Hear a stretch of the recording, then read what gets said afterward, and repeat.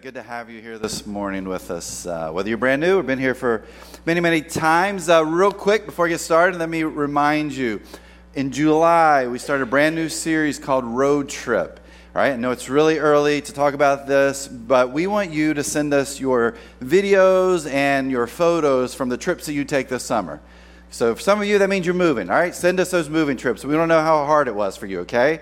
For most of us, we're taking vacations or we're doing day trips locally here. Hey, shoot those to us because we're going to use those within this series. It's a 9-week series. It's our summer series. We hope you will do that, or you're just going to see a lot of images of my family on vacation and Joel's family on vacation, all right? We want to see where you're doing and where you are going. So make sure you send those media@thejourneynova.org. media@thejourneynova.org. Send those over the course of the summer. We're going to have some fun with that in this next series. I grew up in North Carolina, and growing up in North Carolina, especially where I lived, I became a Wake Forest University fan. And if you grew up in North Carolina, you're familiar with North Carolina, you know there's Tobacco Road, right? There's 4 main colleges that kind of make that up. And all of us Wake Forest fans and NC State fans and Duke fans have disdain for the 4th school in that yeah, thank you. You guys already know. The University of North Carolina Tar Heels, right? Absolutely hate that particular school and team. In fact, I mean, think about it. Those are the worst colors in the world for any college. Light blue. Let's go win a football game with our light blue outfits on, right? And their fans are obnoxious and horrible. You already hear that, right? Horrible, horrible people. We have quite a few graduates from the University of North Carolina here, so I love you guys. It's everybody else that we can't stand. Now, before we moved here 7 years ago, Kara and we planted a church down in Chapel Hill, North Carolina. Hey, guess what school is in Chapel Hill, North Carolina? The University of North Carolina Tar Heels. And so I'd have people ask me all the time, like, why would you plant a church in the town where the school is that you hate the most in your life? And the answer was always simple. Where do you think all the sinners live, right? We listened to Jesus' command, and we went to the place where all the sinners lived. Well, we lived there 7 years, and it was kind of funny. It was really kind of strange. As you start to ride around and you go places, you'd see flags on people's homes. You see their welcome mats. You even see the license plate holders. And it would say house divided, and you would see this kind of image up there. This means that there's a Carolina fan, because that's the real Carolina, not the one in South Carolina. That one doesn't even count. But there's Carolina and Duke, right? And you've got these 2 fans that live together. Like, how did you 2 meet? And like, why are you still together, right? Because this definitely is a house divided, and that's because of the big rivalry these 2 teams have when it comes to college basketball. Well, today, we're going to continue our series like Mike was talking about, Better Together, and we're going to talk about working together. That we don't want to get to this place where the church is a house divided, but the church is a house united. And so we're going to go back to this letter of Philippians. This is a letter this guy named Paul writes to this church community in Philippi. And in this letter, he's very encouraging. He's grateful and thankful. He's mostly positive. But there are some parts to this where Paul's giving warnings, and we're going to talk about that today. But Paul also makes this letter pretty personal. In fact, we come across this strange piece to it. In Philippians chapter 4, the very end, verse 2, it says this. It says, "Now I appeal to Euodia and Syntyche." Now let me stop for just a second. I don't really know if that's how you pronounce their names. But in Bible college, they said when you get to names and places you don't know, you just run through it like you know it and keep going. Everybody's going to be like, I never thought about saying it that way before, okay? So when you read Scripture, that's just a little something for you. All right, go back to it. "Now I appeal to Euodia and Syntyche. Please, because you belong to the Lord, settle your disagreement." Last week I said, kind of put yourself in the context of when this letter was being read, right? You live there in Philippi. You're part of this church community. There's probably 40 or 50 people that are in this church community with you. It's a Sunday evening. You're having worship at Lydia's house. You're out in the courtyard, and 85% of the populace was illiterate. And so when a letter would come, you'd have to have somebody read it. So somebody's reading this out, and as everybody's listening, you're probably like, oh, I can't believe Paul said that, or, oh, that's that's really challenging to me, or that's really challenging for our church. But then you got to this point in the letter, and you've got these two names of these two ladies. Can you imagine how awkward it was right there at that moment? Like, everybody's probably starting to sweat, like, ooh, can't believe Paul brought that up. Those two ladies are sitting right over there. It'd almost be like me coming up here on a Sunday morning and not using illustrations and not using any hypotheticals, but saying, hey, here's my example today. You know so-and-so here at the Journey? Let me tell you what they said. Let me tell you what they did. I mean, this church would shrink really, really fast. Not as fast as me losing my job here, right?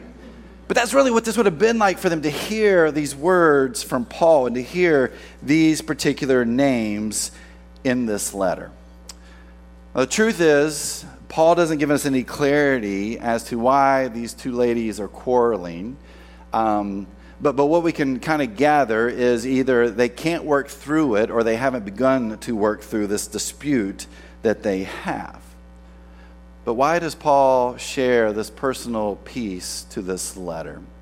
Well, I think it's because Paul is trying to remind this church that disputes, if not dealt with in healthy ways, if not worked through, can cause division in the church. And so Paul is reminding them, hey, you need to be a church united and not a church divided. You need to work together. You and I, we deal with disputes all the time, don't we? Like, if you have a job and you work with people and you're on a team, you probably have disputes with people that are on that team, and they probably have disputes with you. If you're married, you've probably had one or two disputes in the course of your marriage, right? One of you says, hey, I really think we need to have 2 more pillows for the couch, and the other one says, well, I think we got about 250 on there right now. I think we're good, right? There's this dispute that happens. But we see disputes everywhere. We see them in relationships. We see them at school. We see them in the ball field. We see them everywhere. Disputes happen. But where do these disputes come from? Well, so often they come from our preferences. And the preferences that we have become more important than the vision that we're a part of or the whole that we're a part of. And so those preferences lead to these disputes, which, if not dealt with, can lead to division.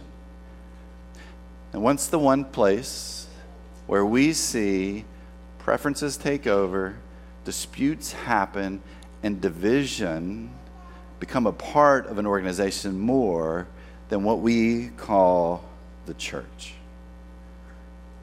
Some of you are here today because of that. Maybe you grew up in the church, or you're part of the church for a while, and there was disputes and division that took place, and you left the church. You're like, I don't want to be a part of that. So maybe you're back here at the Journey, and you're hoping and praying that this church will be different for you. Others of you were at a church and you came here because of the actions and words and disunity and division that was taking place in the church you were part of. You're like, this isn't what I signed up for. And so maybe you're here because you're hoping and praying that this church will be different for you. I can tell you here at the Journey, we hope and pray that this church will be different for you. But please realize, here at the Journey, we are still humans. And sometimes our preferences can get in the way of what is happening within the church and what God has intended for the church to do and for the church to be. It's very easy for those preferences to show up in our lives. And when they do, we can miss out what's most important. And that's what Paul is trying to get to here. Paul is talking about there's something so much more important than the disagreement these two ladies are having. There's something that's so much more important than the preferences that we have. And what is that? To live out the mission of Jesus here on this earth. And so some of what Paul writes here is actually a warning. A warning that if you're not careful, this could be a house divided. And so how do we make sure that we are heading in the same direction? Well, if we go back to earlier in Philippians, in chapter 2, verses 1 through 4, Paul actually shares some really great insights of how to get beyond these preferences that we may have, how to move beyond these disputes that maybe we feel, and of course, to be a house united and a house divided. Now, last week, as we were reading, we read chapter 1, verses 27 through 30. And I told you last week, I said that really is Paul's thesis for all of Philippians, right? Paul's like, here's the whole main idea of all of Philippians. And like I said last week, those verses were actually one long, drawn-out, really complex sentence. Like there was no punctuation in it. And part of that, I said, well, he does this because he's trying to make a point, right? He's trying to say, this is really important, and you need to understand this. You need to make sure that you're putting this to heart. Well, what we're going to read today, Philippians chapter 2, 1 through 4, is actually the same thing. It's one really long, drawn-out, complex sentence. Now, why does Paul keep doing this? Well, I'm going to give you another reason. And another reason is that in those days, papyrus was what you wrote letters on, and it was very expensive. And Paul doesn't have a whole lot of money, right? We've talked about how the church and people are supporting him to help him survive, just to live where he is. He's under house arrest in Rome. And so you would get this papyrus, and what you would do is you would try to cram as many words as you could into one page. And so oftentimes that meant you would leave out punctuation. And not only that, but you wouldn't leave any spaces between the words. Now, can you imagine trying to read that and decipher that if you're the person reading this letter out loud? Well, that's part of this. But I also believe Paul's doing the same thing here that he did in chapter 1. That he's trying to make a point. He's trying to say, hey, what I am telling you right here is so important. I want you to focus on what I am saying here, especially when it comes about working together. Well, what does Paul say? Philippians 2, starting with verse 1. He writes this. He says, therefore, if you have any encouragement from being united with Christ, if any comfort from his love, if any common sharing in the Spirit, if any tenderness and compassion, then make my joy complete by being like-minded, having the same love, being one in spirit and of one mind. Do nothing out of selfish ambition or vain conceit. Rather, in humility, value others above yourselves, not looking to your own interests, but each of you to the interests of the others. Go back to the very first line there. Paul writes and starts with the word therefore. He says, therefore, if you have any encouragement from being united with Christ, if any comfort from his love, if any common sharing in the Spirit, if any tenderness and compassion. This part of Paul's writing here actually does two things. The first thing it does is it points back to Philippians chapter 1, verses 27 through 30. And if you were here last week, we said really the main point of everything he writes there is really the first line of that passage, live as citizens of the gospel of the King. And so for Paul, everything hinges on that one truth. He's like, if you follow Jesus, if you live a life for Jesus, this is what it looks like for you to live your life on a daily basis. And he says, we do this together no matter what's happening around us, no matter what's coming our way. And so to connect back to that, Paul really brings up this therefore statement, and he shares this reminder of why this is also important. He talks about encouragement. That word used there is a word that was used to describe a teacher encouraging a student. Hey, you need to be encouraged because of your connection to each other, because of your connection to Christ. Then he uses the word love. That's the word unconditional love. And he's like, you've experienced this through Christ, through Jesus dying for you. And then there's the phrase common sharing. The word that's used there is the word we talked about in the very first week of the series. We call it fellowship, but it's the Greek word koinonia, which means it's our relationships. And in our relationships, we're on mission together, that we do this together. And then lastly, there's tenderness and compassion. Sympathy, empathy would work well here, but are we caring for others no matter what? See, here's Paul saying, this is why all those things are important. You see what the outcome of this when you are united together, doing what it takes to live out the mission of Jesus. And so he's looking back, but he's also looking forward.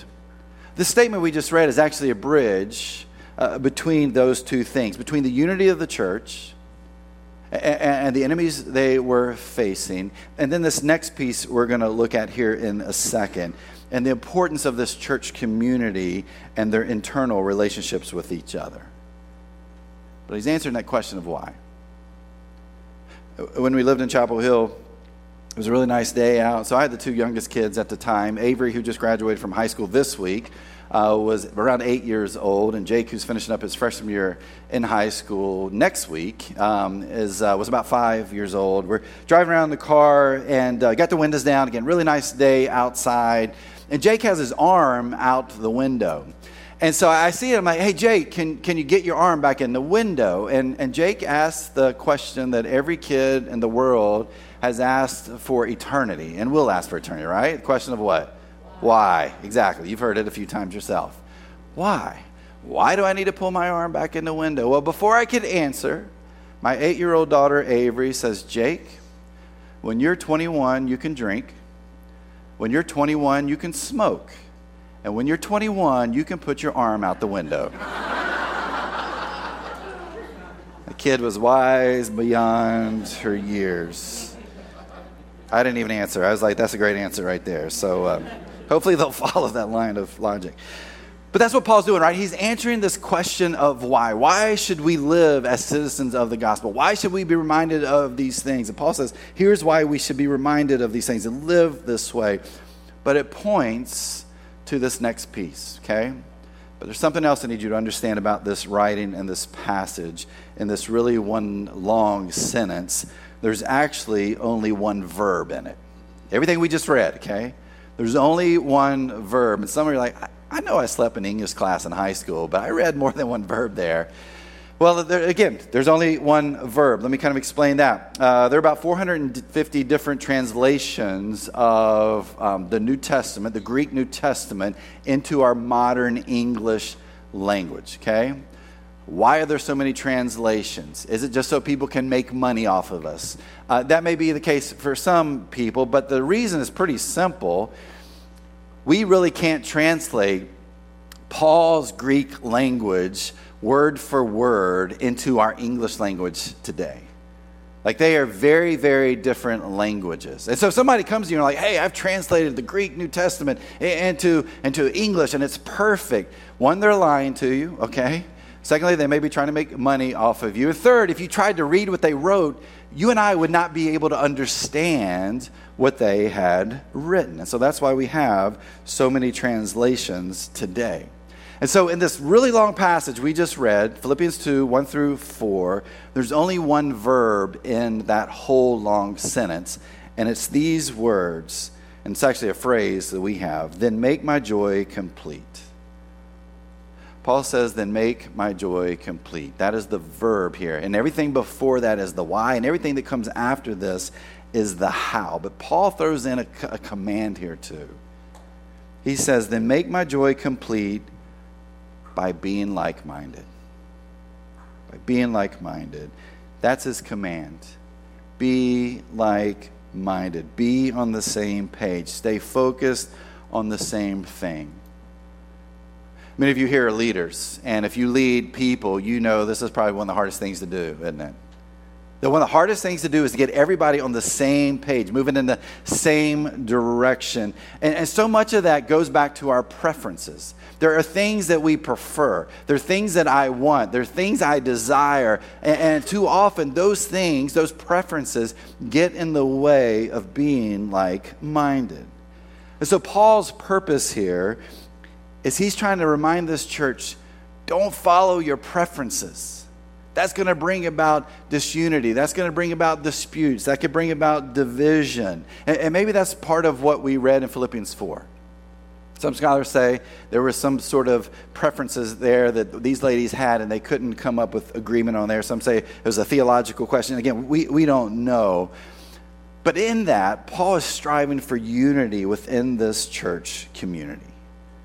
And he wants to remind them of what is most important and to be focused on what is most important. To be like-minded. But again, that's a struggle for any organization, and especially for something like the church, because our preferences so often can take over, and those preferences lead to disputes, which can lead to division. And so I have a question for you that I want you to answer in your head. Why are you here?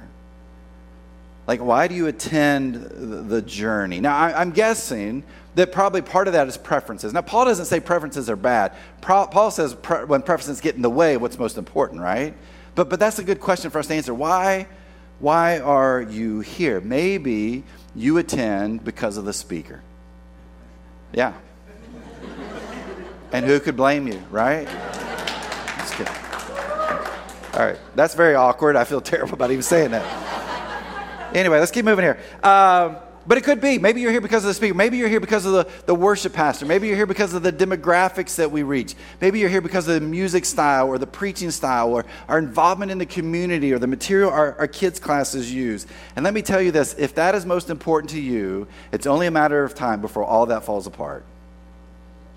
And you get to this place where your preferences take over and you decide, well, this isn't the place for me.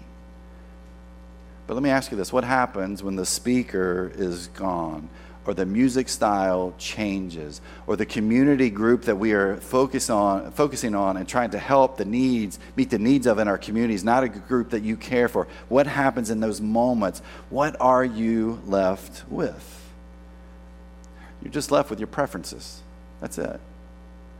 And you know what? When we focus on that and not the mission that we're on together, when we can't put those aside, we get upset, we get angry, we start to cause problems, we bring about disputes. And again, as many of us have seen in our own experiences in church, that can bring about division. And then that church is never the same. And it's because we're always chasing these preferences in our life that honestly do not matter. And yet here's Paul who's talking about the power of a house united. He's talking about how important it is to work together with one mind and one purpose. That should be our focus, and that we put those preferences aside, that we live as citizens of the gospel of the King. But how can we make sure that we are doing that? How can we make sure we're unified in this mission? How can we make sure that we don't become a house divided? Well, look at what Paul says in here. He says, do nothing out of selfish ambition. Scholars believe the only other place this term, selfish ambition, is used in ancient writings is actually in Aristotle's Politics. And in Politics, Aristotle writes about how the main cause of social unrest and war and even the downfall of leaders in government was selfish ambition. But then we struggle with this, don't we? I struggle with this. I have to ask myself, where is my heart in this? Why do I do what I do? Because in the church, this can look like people who are hungry for power, or people looking to be the center of attention, or people looking to be up on stage with a mic, blinding lights, sweating, right? This could be it. And again, I ask myself that question a lot. Why do I do what I do? Because here's Paul says, you cannot have selfish ambition within the church because it will bring about a house divided. He continues on here. He says, do nothing out of selfish ambition or vain conceit. When you ask people how they're doing, there's two answers you usually get, right? Fine and wow, I'm really busy. So what if you ask somebody sometime, you're like, hey, how are you doing? They're like, I'm good. And you know what? I'm not really busy at all. I mean, I have a minimum wage job. I work from 9 to 5. I come home, I play Call of Duty till 8, and then at 8 o'clock I stop and I watch Manifest episodes on Netflix. I'm good. My life's not busy at all. Now, what would you and I think about that person? We would think they're crazy, right? And we would even question their existence in our society. Like, why are you here? Are you even a good member of society if you're not busy? Well, see, for us in our culture, we equate busyness with importance. The busier I am, the more important I am. So we do everything we can to be busy to say, look at me and how important I am. But guess what happens in the church when you think you're more important than others? It causes problems. It brings about disputes. It brings about disunity, which can lead to a house divided. And what can some of these issues be? What are these important things for us? It's our preferences. It's our agenda that we may have. And so this vain conceit that Paul writes about can take over, and we can think that we're more important than the whole. That's why for me, my life verse is Galatians 6:3, where Paul says, you are not that important. Like, that's what I live by. It's a reminder to me that I am not that important, and maybe that's a verse that you and I all should live by together. But Paul's like, hey, dude, don't have vain conceit in your life. It's going to mess up the church. Then he continues. He says, rather in humility, value others above yourselves. Paul writes about humility a whole lot in his letters, and some scholars actually believe that Paul's use of the word humility in his writings are the first ones that we have in ancient literature. And the reason's pretty simple, because in the ancient world, humility was not a virtue. Humility wasn't something that you were to look up to. Humility was something that was frowned upon. Now, who was expected to be humble? Slaves. Which is kind of interesting, because you go back to the very first part of Philippians, and we talked about this a couple of weeks ago. Paul introduces himself like, hey, Paul and Timothy, what's he say? Slaves of Jesus, right? He's saying we are working hard to be humble. And so Paul really may have been one of the first people to write about the importance of humility. And Paul talks about it a lot. But if we want to talk about humility, then let's talk about its opposite. Let's talk about pride. I've heard it put this way, that pride is a mirror. What do you do with a mirror? You look at it to see your reflection back, don't you? And so if we kind of think about pride, it really hits us in two ways. There's the pride where we look at ourselves and we see all the good. We see all of our accomplishments. We see all of our education. We see the size of our bank account. We see how good we look and how nice those clothes are. I mean, that's what pride does. We look in the mirror and we see this reflection back. It's kind of like, I don't know if any of you have been to the gym in the last 7-10 years. I don't know how many people actually work out and how many people are looking at themselves in the mirror as they work out, right?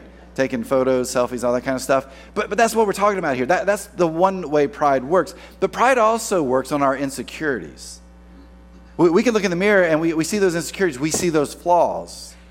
We see the zit on the forehead. We see the nose that we got from our mom's side of the family. We see our bald head that we can't control. We see the things about our body we don't like, the things about us we don't like. And so pride's not only about the good things that we see, but it also can be related to our insecurities and our flaws. Because pride is looking in a mirror.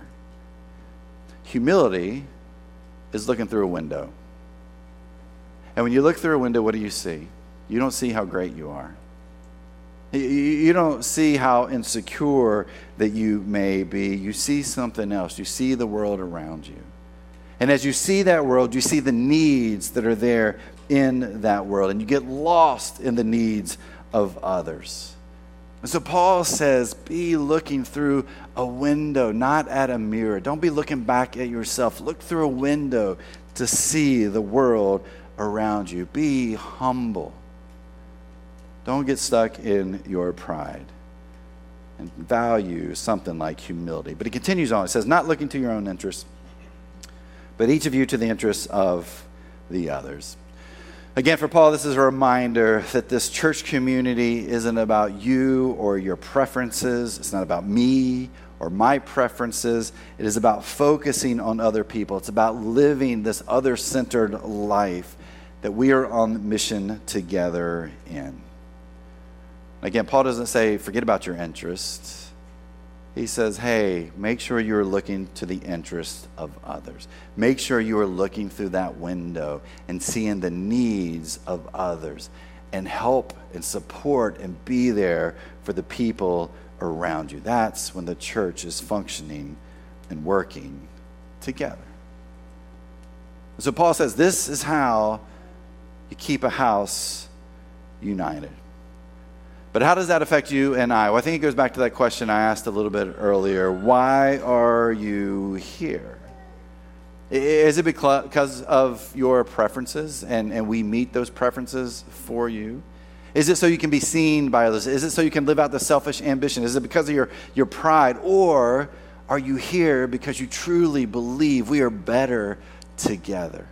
when we are working together, when we put those preferences aside and we say, hey, there's a bigger mission that we have been called to help more and more people, as we say it here, take their next steps towards Jesus. And we understand that the church brings the hope of Jesus to the world that we live in. Is that why you're here? In the end, I may not be a University of North Carolina Tar Heel fan. But you know what? That's okay. Because we can have division when it comes to our sports allegiances. What's not okay is for the church to be a house divided. Because we are called to be a house united. And when we are united, God can use us in incredible ways to make a difference in this world, through this place, through you and I. Now let me say this. When you preach a sermon like this, there's those of you sitting there like, something's going on here, right? What's the problem? Hey, honestly, this is a very healthy church. And anytime questions have arisen or disunity moments have kind of reared their head, this church has done an amazing job, even before I got here, of sitting down with grace and humility and compassion and open ears to hear and to work through those things and to deal with them pretty quickly as needed. Because this church understands that a house divided is going to fall on itself. But a house united, God will use to do amazing things in your life, in this church, in this community, and in our world. My prayer is that we will always be a house united, living out the mission of Jesus as we work together.